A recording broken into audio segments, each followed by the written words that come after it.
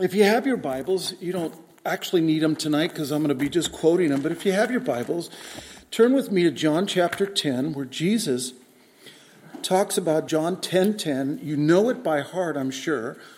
Jesus is talking about using a metaphor, but referring to himself. But before he does, he goes, the thief comes only to steal and kill and destroy. I came that they, the people that are listening at the time, and we may have life and have it abundantly. But I love the next statement. I am the good shepherd. And the good shepherd lays down his life for the sheep. You know, many people that don't believe in God or believe in Christ use this. If God was good, he wouldn't allow the evil that's going on in this world. How could you watch a child suffer if you had the power? So he's either not good or he's not all-powerful and he can't change things. And we, as Christians, say not only is he all-powerful, but he is all good. And they will argue that, and what they don't understand is that the world, the way it is, both with hurricanes and tornadoes and everything, is because God cursed the ground. Our natures are so that we're at enmity with God because of our parents who sinned in the garden. But God, it says it in so many places that God is good. Psalm 107, give thanks to the Lord for he is good. Psalm 105, for the Lord is good and his love endures forever. I mean, I could go on and on. What's interesting is that if the Muslims will chant, Allah is great. Great is Allah. Allah is, they don't have a concept. They don't embrace the idea that Allah is good. They chant he is great. He is to be feared. He is to be obeyed. He is great. Well, our God is not only great, but he is good. He gives rain to the just and to the unjust. He gives blessing to those who don't believe in him, of marriage and children and jobs and food and all the things. And most people that don't go through life and don't acknowledge his goodness at all and will blame him the second something goes wrong. So what we want to look at today is the goodness of God. Why? Why is that so important? Because if we don't have the confidence that he is truly good to us in a fatherly, caring way, we will never submit our lives 100% to him. If there's any time that we doubt this, in fact, we saw it in the garden when I just mentioned. God says, look at the trees in the garden here. Anything you can enjoy except that one. It's called the tree of the knowledge of good and evil. Don't eat it. So Adam and Eve were warned that they could have everything except that tree. And what happens? The slithering serpent comes in and he says, what has God said? Well, God says we could have everything in the garden except the tree of knowledge of good and evil. We shouldn't touch it, she added, nor eat of it, or we'll die. And what did Satan says? He gave a command. You shall not die, but you'll be like God, knowing good and evil. He's trying to keep something from you. In fact, a lot of people think the reason that the 10 Commandments and the commandments of God are burdensome, that God is trying to restrict our fun, where the commandments are designed to protect us and to keep us safe. Think about how your life would be a mess if you commit murder, or if you commit adultery, or if you steal, or if you covet. You will be on the track, if you look at just the 10 Commandments, of a real miserable existence. And if you don't believe that, ask any of our men in the mission if they knew where their life was going to start out or end up, they wouldn't have made those poor choices in the beginning. But they ignored God and they ignored his commandments and they went on, and now their life is so unmanageable they got to come to somebody for help. But so Satan did that for Eve. So what was he doing? He was causing Eve to doubt the love and protection and goodness of God. Satan was telling Eve, the rules are not for your protection. God is keeping the truth from you. And she no longer believed. And she all of a sudden was listening to this. She saw it was pleasing to the eyes, and it was a desire to make one wise, and she no longer believed the commandment was for her good. She no longer believed God was protecting her, and she ate, and he ate. And what happened? Sin entered the world. And it's the same with us, the same with you and I. If we stop believing that God is no longer good towards us, if he doesn't have a true fatherly care for us, we will move away from him. Our faith will suffer, and we can't even abandon him. We must realize that there is not an atom of light, no wisdom or justice, no power, integrity, no truth at all that doesn't come from God. And everything that's good comes from him. As James says, the Father of light. The opposite of that, again, is that we don't believe. But Jesus said, or through the scripture it says, come and see and taste that God is good. And it's interesting, when a rich young ruler heard that Jesus was around, he ran to him. And he asked the ultimate question, what must I do to inherit eternal life? And he ran to him. He fell down and he kneeled before him. What can I do? But what did he say? He was trying to flatter him. What did he say? Good teacher. And Jesus, immediately realizing he does not have a concept of good. His idea of good is based horizontally compared to other people. He's rich, he's a good young ruler, and he thinks he's pretty good. And Jesus, I've heard, is pretty good, but he doesn't understand what real goodness is. His level of understanding is here, and Jesus brings him before God through his commandments and says, what have you heard? What have you realized? Well, don't murder, don't steal. And he says, all these things I've done from my youth up. It says the most remarkable thing. Jesus says to him, it says of Jesus, he had a love for him. Jesus had a compassion for this rich young ruler. And now he's going to get to the real problem with this man. It isn't that he hasn't kept the external law. I guess he didn't hear the Sermon on the Mount where lust begins in the heart, murder begins in the heart. But he kept the external law, except he broke the most important commandment. Jesus said, sell all you have, give to the poor, take up your cross, and follow me. And he went away what? Sad. Why? Because who was his God? Money and possessions. And Jesus broke the whole idea of understanding, if your standard of good, if you want to put a standard, God is the only one that's good. And either I'm God or I'm not a good teacher. And that's kind of what he was saying too. But he forced the man to look at his own sin. Because you would have thought, Jesus, what a perfect opportunity to preach the gospel to him. I mean, he came and said, what must I do to inherit eternal life? Well, believe on me. But he doesn't. He brings the law before him to show him his need of a Savior.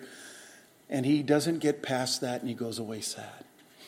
And if you look at the goodness of God as our standard, he is so good that we, even in our best day, don't come to his standard of goodness at all.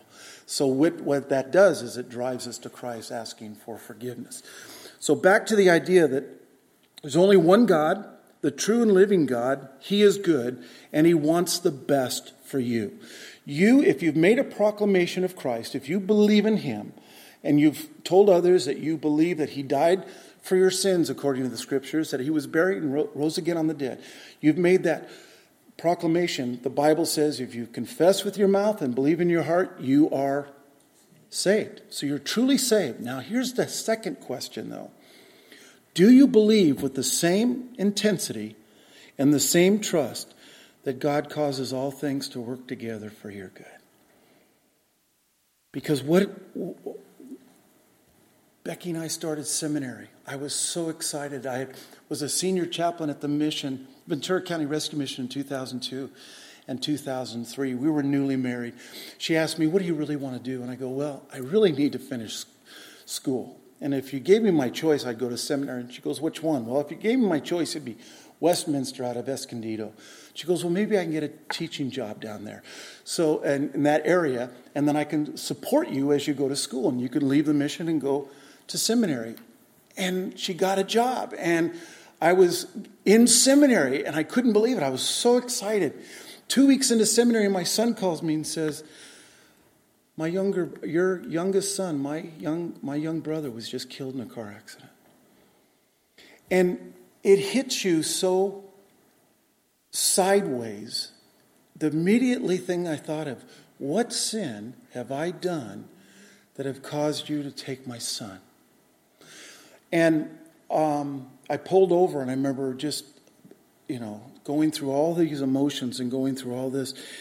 And what Becky and I discovered together, until we knelt down at the bed and thanked God for taking him, not understanding why, but trusting that he causes what? All things to work together for good. Until we could say that to him, that sword of bitterness that was starting to creep was taken out. Because Job said it this way, and we'll talk a little bit more about, though he slay what? Who? Him. Though he slay me, yet I will trust him. So, in fact, if you look at that life of Job, before we get there, let me say this. Only people who have this confidence that his love and goodness as a fatherly care for us, no matter what happens, no matter what the news, only if we really believe that will those people be the ones that will surrender their lives to him completely. Let me say that again. Only those who have a confidence that God is good to us, he will cause all things to work together for good, that he loves us and he's good towards us, those people will be the only ones that will truly surrender all to him. Now, it doesn't mean you won't have times of doubt or times of panic or times of real struggle, but it's the idea. And because of today's television religion, and there's so much that if God really loves you, how it's going to be demonstrated is in your health and in your wealth. And if you're healthy and you're wealthy, then it really shows you have faith and God is pleased with you. And that couldn't be farther from the truth. For it says, consider him. Remember, I was amazed how close our messages were from this morning till now, where the missionary said, consider him who has suffered that you might not lose heart. If Christ has suffered, called the man of sorrows, if he's gone through all that, why should we expect, or why should they expect who say that this life is nothing but wealth and health and blessing and happiness, and we have our jets and our big homes and our yachts, and we can do things because God really wants you to experience that in this life. To have your best life now. And what we have to do is what Jeremiah told us in 6:16. Stand at the path, look at the ancient ways, and follow them. So let's go back 1,500 years to the land of Uz, to a person named Job. And from his mouth, 1,500 years ago, one of the oldest scriptures, if not the oldest in the Bible, what does Job teach us about suffering and pain? Well, we know that in a moment of time, he lost his servants, he lost his wealth, and the worst thing is what? He lost all of his children in a moment of time. And what does he do? He gets down and he curses God. Of course not. He says, naked I came from my mother's womb, and naked I shall return. The Lord has given, the Lord has taken away. Blessed be the name of the Lord. What a remarkable. Why? Because he believed in the goodness of God no matter what the circumstances are. But see, this statement so glorified God and so angered Satan. Satan went back up to God, as we know from reading Job, and said, skin for skin. A man will give all that he has to save his own life, but you stretch forth your hand and you touch his skin and his bones. They think he had some kind of maybe elephantitis, a deformity. We don't know. But you touch his skin and his bones, and he will curse you to your face. That's Satan's goal. is to get 8 billion people on this planet to curse God. And when difficult times come and you get the bad news from the doctor, whatever the situation is, when you bless God and you thank Him for the good and the bad, it glorifies Him and it angers Satan. So what happened? Job has boils from the bottom of his feet to the top of his head. It was the thought back in that time that if you sat on ashes, it helped purify the pus that was coming out of these boils. And that's why he was sitting on his eldest son's home, scraping all that. And it's just a wretched scene. And then his wife comes in, and I think people are a little too hard on her. And the reason is, she comes in, and what has she just lost?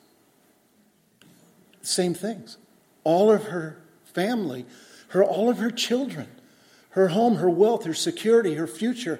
And now her husband's so deathly sick. He's just sitting there, not saying anything. And she has what is called a crisis of faith. When Job calls her a foolish woman, because she says, let's just end it. Let's just be done with this pain. Let's curse God and let's end it. But he says, you're speaking as a foolish person. He's not talking about being empty-handed. It's in the Hebrew, it means lack of faith. Faithless. You're a fool, says in his heart, there is no God. So they've lost the faith. She's lost the faith because she says, how can we go through all this? So he's patient with her, and I think we need to be too in some ways because she's lost so much.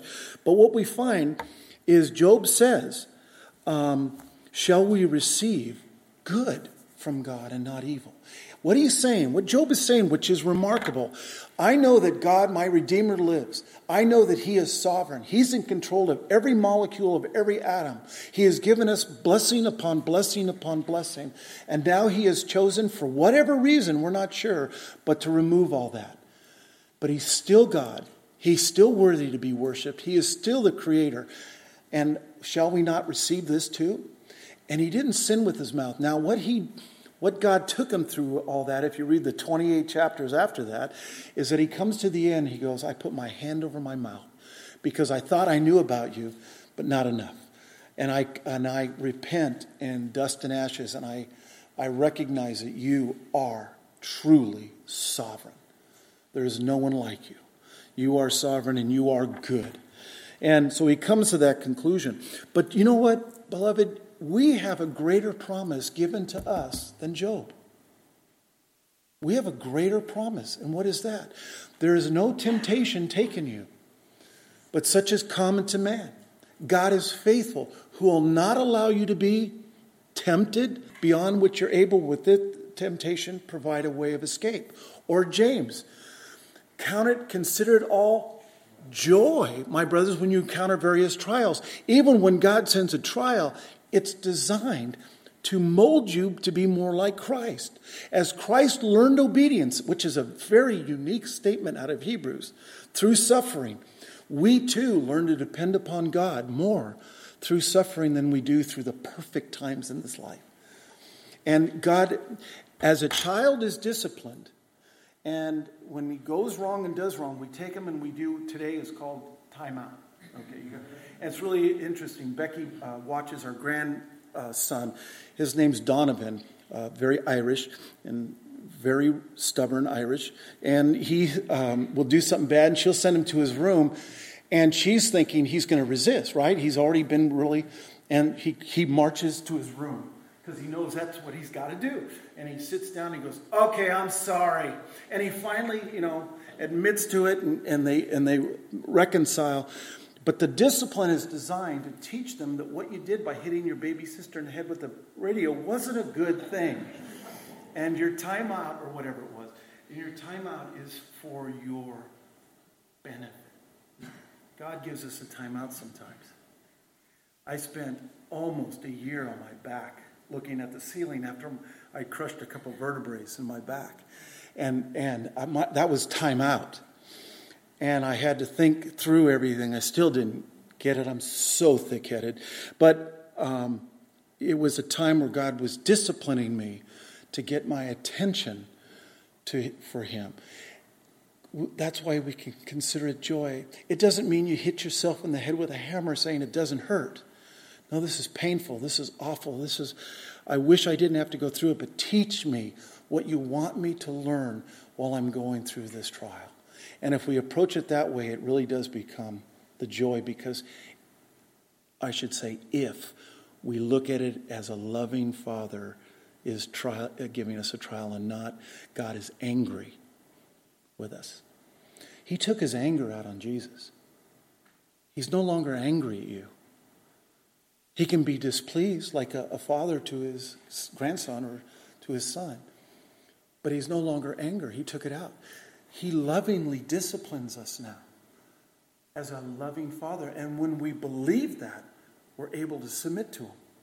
If we begin to doubt that, the darkest times, the most rebellious times in my life were the times I stopped believing in his goodness toward me.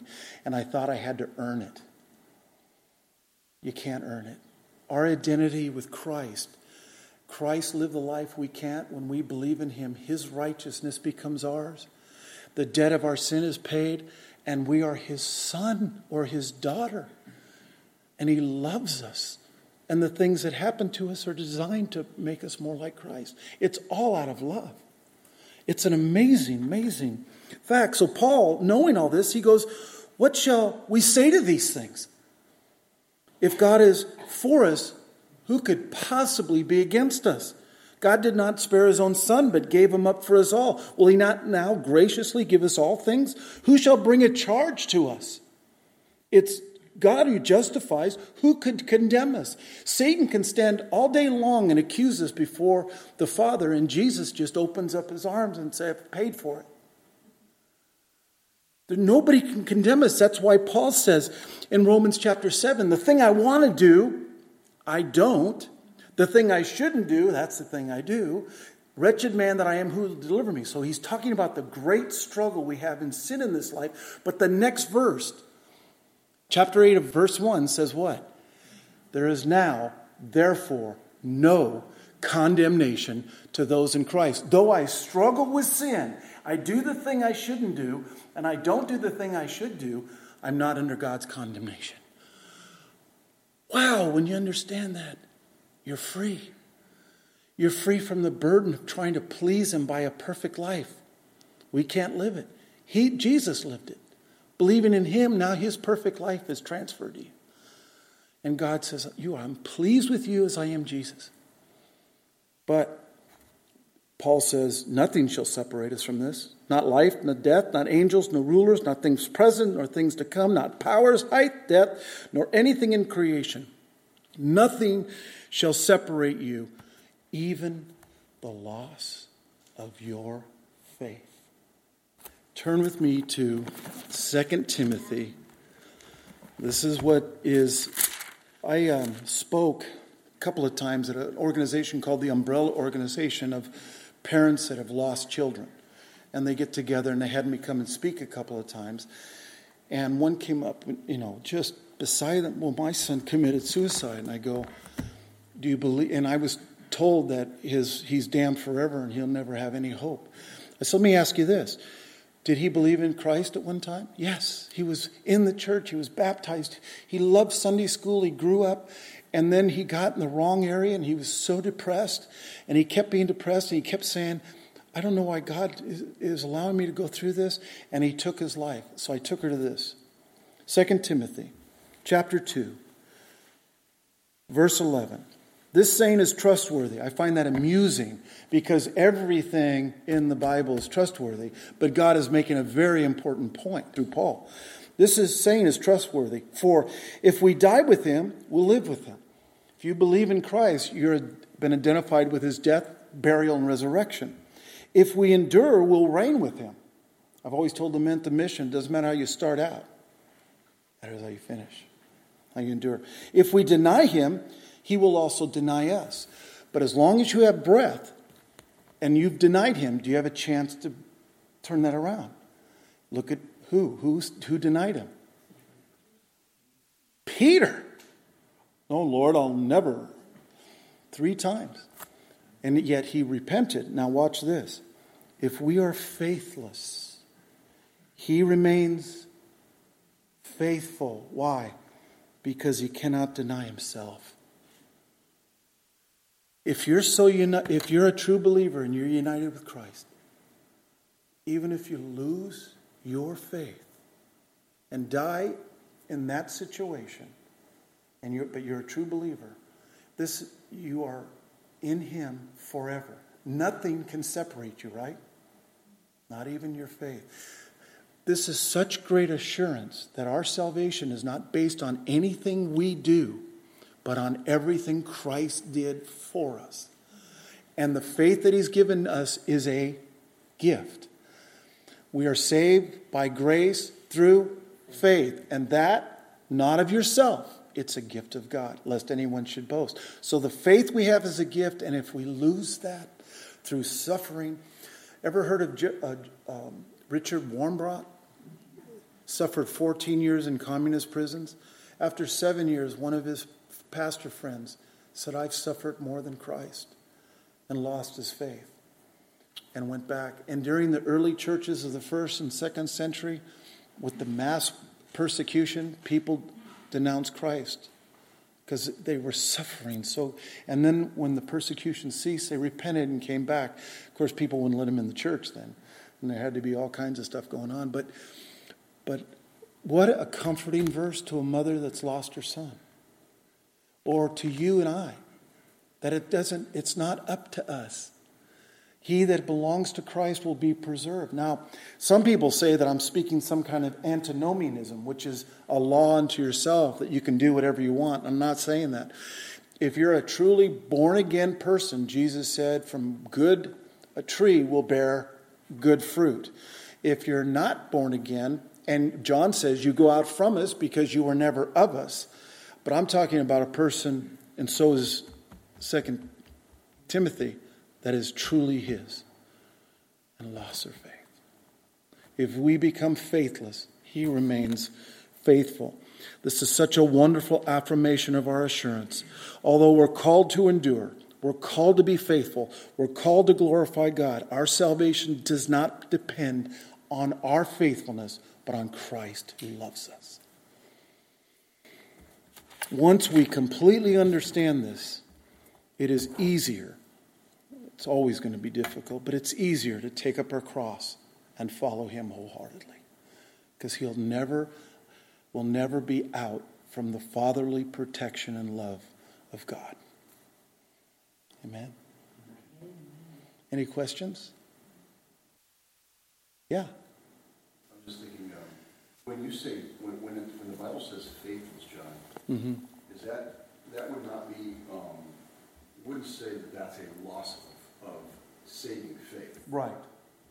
Because if obviously losing one's faith in the ultimate sense would be, we don't teach, nor are you teaching that, right. Nor does the Bible teach here that one would lose the salvation that they were once granted at one point, that they did right. have fruit from their lives. Right.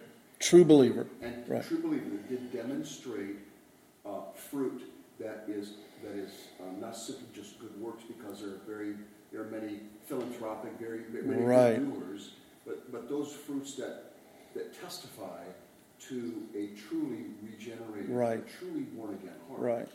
But this is are you seeing this is like an outward or a confidence, but this wouldn't be necessarily that someone actually would essentially lose the very faith that the salvation that they once were granted by faith.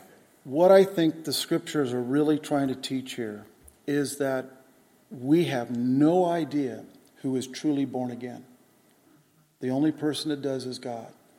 And if we are truly born again, it might appear to people on the outside that we have lost our faith, but we're truly His. And He knows His sheep, and His sheep will always be preserved. So I think that's what it's teaching in the depth of it. There's a lot of comfort in that, knowing it's not that we persevere as much as He preserves us. Yeah. That's the point I'd like to make. Yes. I had someone testify that he was a believer strayed and just gave everything up. Right. And he came back to the Lord after about a year, and he said there wasn't a day that went by that the Holy Spirit wasn't provoking. Right. And I think Right. that's it. If we lose it temporarily, that Holy Spirit's going to do everything to get us back. If we're truly His, absolutely. That's it. And it'll appear to the people that we are faithless. Look at King David. Committed murder, first adultery, and then murder, and was in sin for about a year. And I think if anybody would have looked at David at that time, they would have said, "You're faithless. You've lost it." But he didn't lose it. He sinned. And Nathan came up, and as soon as he pointed out the sin, what did David do? Repent. David is the greatest sinner and the greatest representative of a person who repents. Paul says, "I am the chief of sinners." And he says, "I buffet my body so that I might not ever be disqualified." But he also recognized that John Mark, in the beginning of their missionary journey with Barnabas, lost his faith and chickened out and left the mission field and went back. And then what did he write towards the end of Paul's life? "Bring John Mark, he is useful to me." So John Mark had come back. And so that's the truth of Scripture. Otherwise, people will say I'm promoting some kind of antinomianism, which means that you can do whatever you want and God will save you. And I'm not. I'm talking about a person that's genuinely converted, born again by the Holy Spirit, redeemed, bought by Christ through Christ's blood, identifies with Christ in his death, burial, and resurrection, and begins to struggle. And he would appear to all of us as he's lost his faith. And to God, and only God really knows, to God he is his son. So, but the point I think that this scripture is trying to make too is it doesn't depend on our faithfulness. It depends on the grace and mercy of God. And he will give you the mercy and strength to keep going through the most difficult of times. Yeah, I'm not preaching any kind of, believe me, there are all kinds of people who say that they're Christians. In fact, it's very interesting. Men will tell us that they're Christians to come into our program thinking that that's going to help them get in the program. Well, we don't expect anybody that comes to a rescue mission to be a Christian, right? I mean, your life is so out of control that you've come to us. So when they say we're Christians, we go, well, we'll explore that a little bit, and we'll talk about what true Christianity is and what people think Christians are. And it's not just being born in America because we celebrate Easter and Christmas together as a nation. But true Christianity is one that's been born again. So it's interesting how people have this preconceived idea. But any more thoughts on this? This is good. Yeah. I was going to say that the Romans 8 talks right. about nothing. Right. Nothing. It lists all the different things. Right. Absolutely nothing. And that's what that does, what it should do, is put us at such peace. And we realize that we are not on a treadmill trying to earn God's favor, but God has granted us faith, given us his Son. He's blessed us with every spiritual blessing. And by the goodness of God, it leads us to genuine repentance. So we worship and follow him out of gratitude and not because of just duty. Even though there's times that you don't feel like it, and it's better to do the Christian walk than to not. But the whole idea is gratitude. You wake up in the morning and you realize out of 8 billion people on this planet, God opened up your eyes to the truth of his Son. You're his daughter or his son. There's nothing that can separate his love from you. There's no power on earth that can interfere with your walk with him. There's nothing that can happen to you that he doesn't approve and ordain. So when it happens, God, I don't know why, but I trust you through it. And that gives us the peace and the joy through it.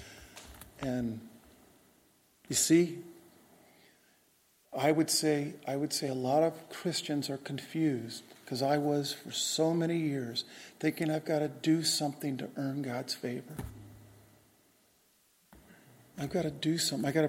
When I was at Prairie Bible Institute, the second time I was there, I would wake up at 4 and I would pray till breakfast, which was 7, and I would read the Bible for,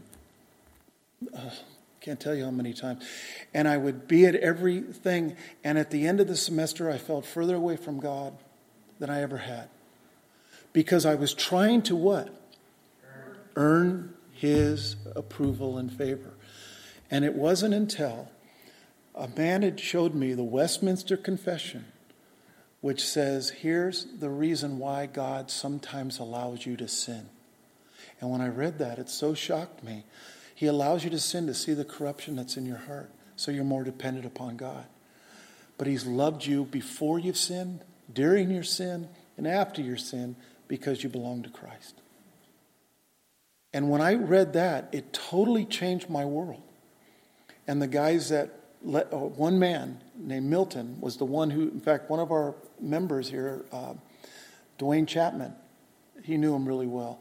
And Milton took me by, because he saw I was suffering, took me by, and he says, let me show you what Reformed theology. And I go, what's Reformed theology? And he began to show me in the Westminster and how God loves me. And it so changed my life that's why I wanted to go to Westminster. That's why I wanted to go to seminary. And Milton says, you started here, you caught up to us, and then you went into hyper speed to understand all this stuff.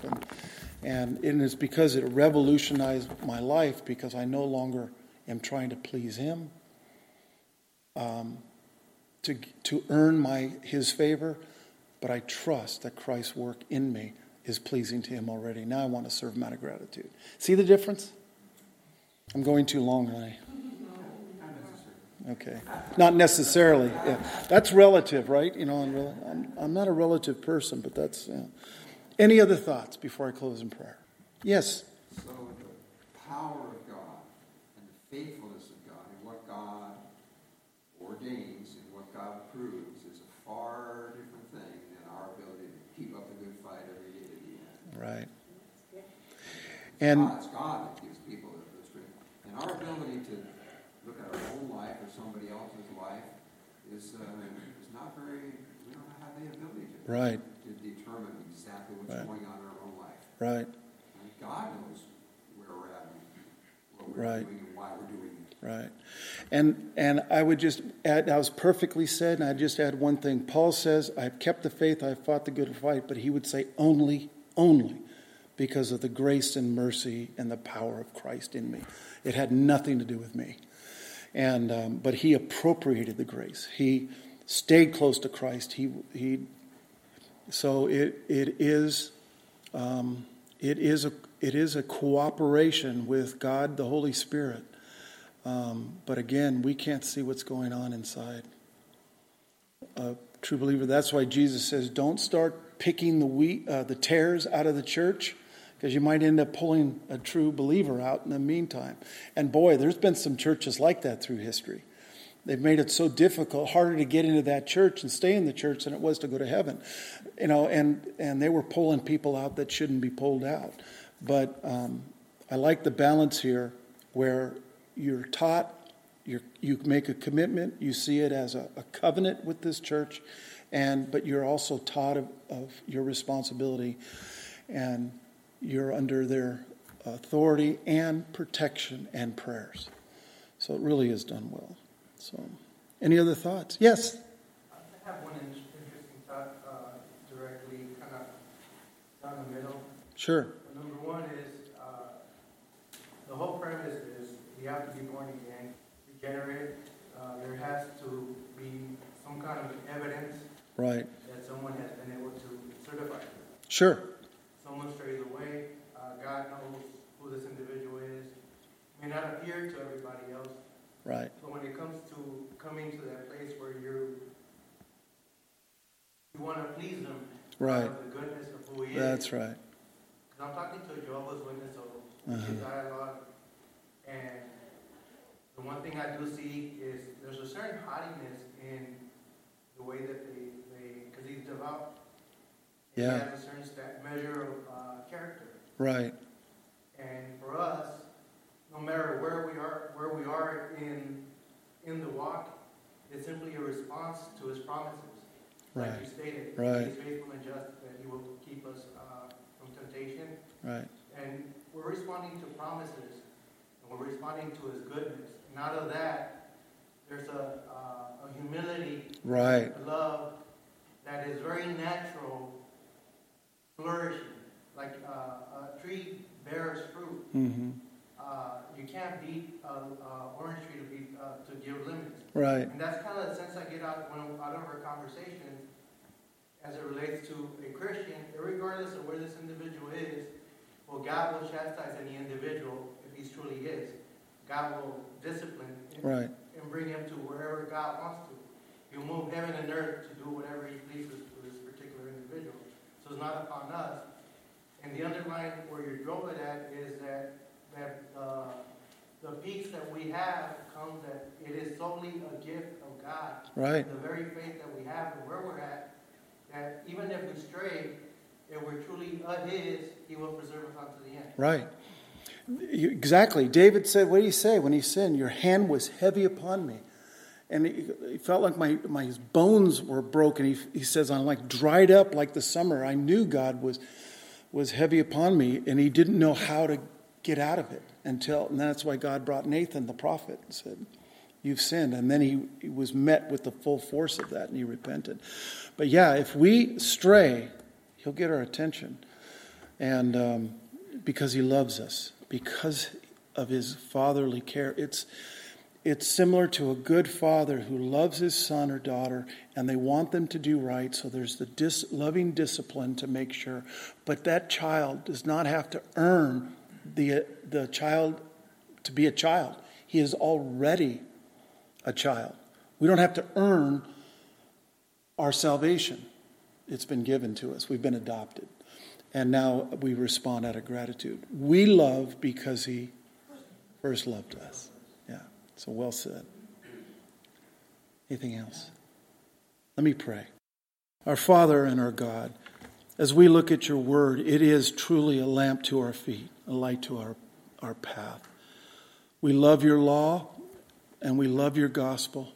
Your law protects us. It hones us in. It gives us shelter, direction. It gives us an area that by the power of the Holy Spirit we can obey, to not have any other gods before us, to not make any image and worship it, to honor you, to honor our parents, to protect the Sabbath and keep it a day of commitment to you and rest, to not murder, to not steal, to not commit adultery, to not covet, to not lie. All these are given so that we might, by the power of your Holy Spirit, walk in a way that we will glorify you in all that we do. Forgive us the times we're short. Forgive us when we don't love you enough. Forgive us when we don't love our neighbors enough. Forgive us when we do things that are wrong. And because we ask for forgiveness, you promise that you're faithful and just to forgive us and to cleanse us from all unrighteousness. Thank you for the gift of faith.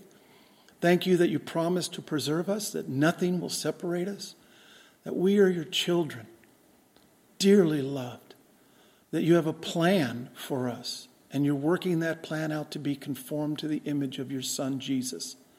Thank you for Jesus. And Lord, when you return, may we be found prayerful, faithful, serving you, and keep us from wandering, from not believing in your goodness, from not staying close to you. And let us be always looking how we can serve you better.